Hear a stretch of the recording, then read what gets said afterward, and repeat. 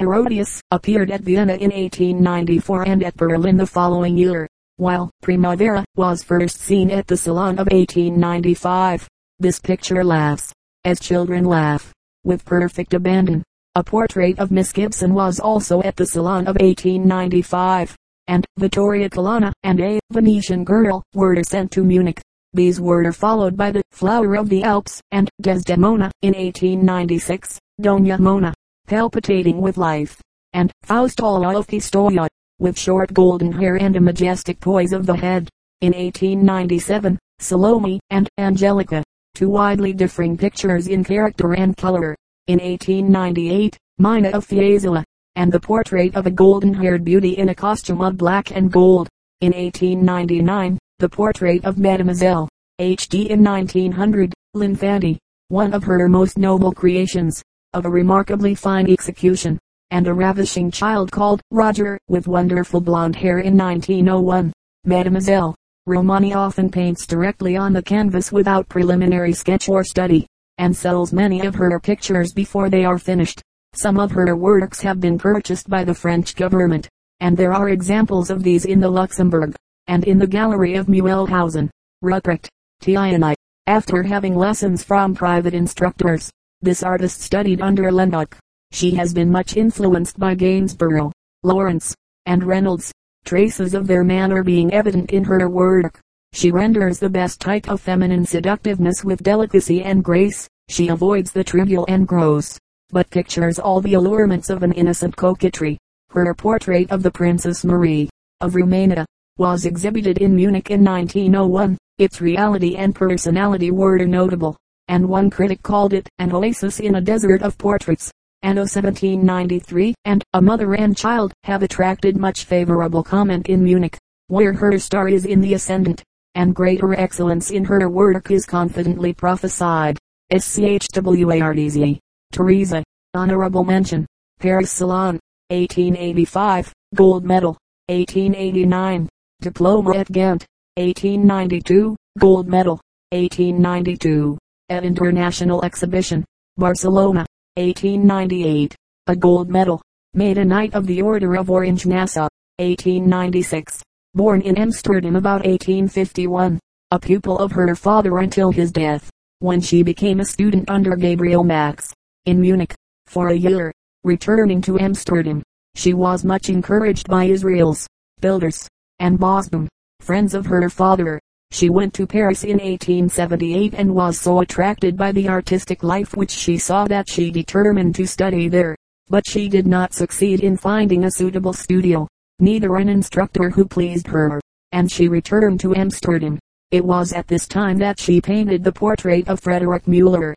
In the spring of 1880 she went again to Paris, only to feast on things artistic.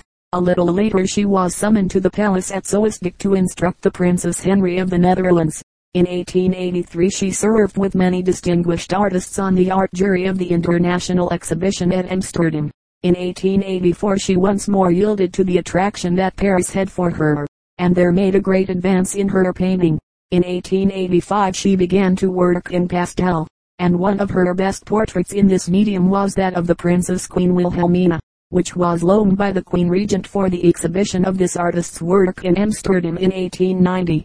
The Italian government requested Miss Schwarze to paint her own portrait for the Uffizi Gallery. This was shown at the Paris Salon, 1889, and missed the gold medal by 2 votes. This portrait is thought by some good judges to equal that of Madame Lebrun. The head with the interesting eyes, shaded by the hand which wards off the light, and the penetrating, observant look, are most impressive. She has painted a portrait of Queen Emma, and sent to Berlin in 1902 a portrait of Wolmaran, a member of the Transvaal government, which was esteemed a work of the first rank.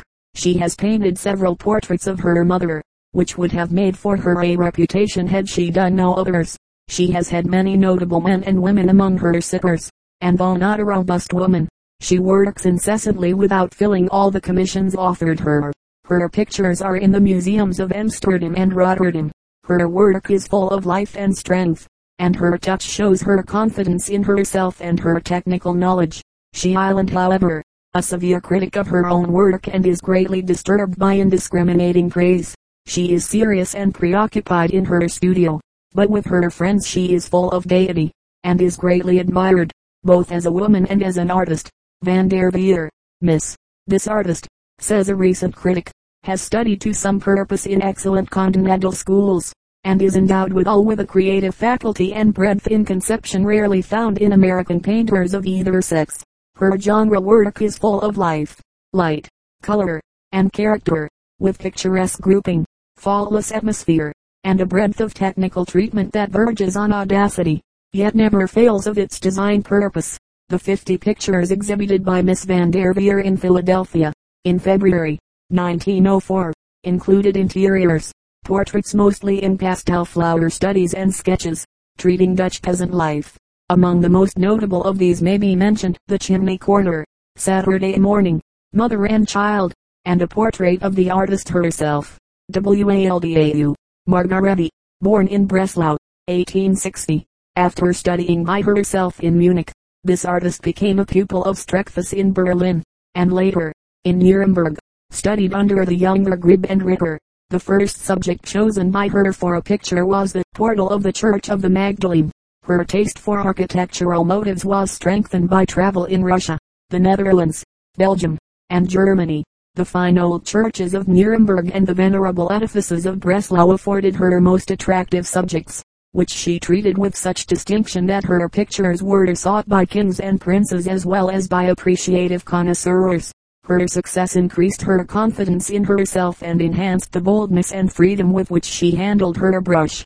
An exhibition of her work in Berlin led to her receiving a commission from the government to paint 2 pictures for the Paris Exposition, 1900. Mayens at Sunset and the Leipzig Marketplace in Winter were the result of this order, and are 2 of her best works. Occasionally this artist has painted genre subjects, but her real success has not been in this direction.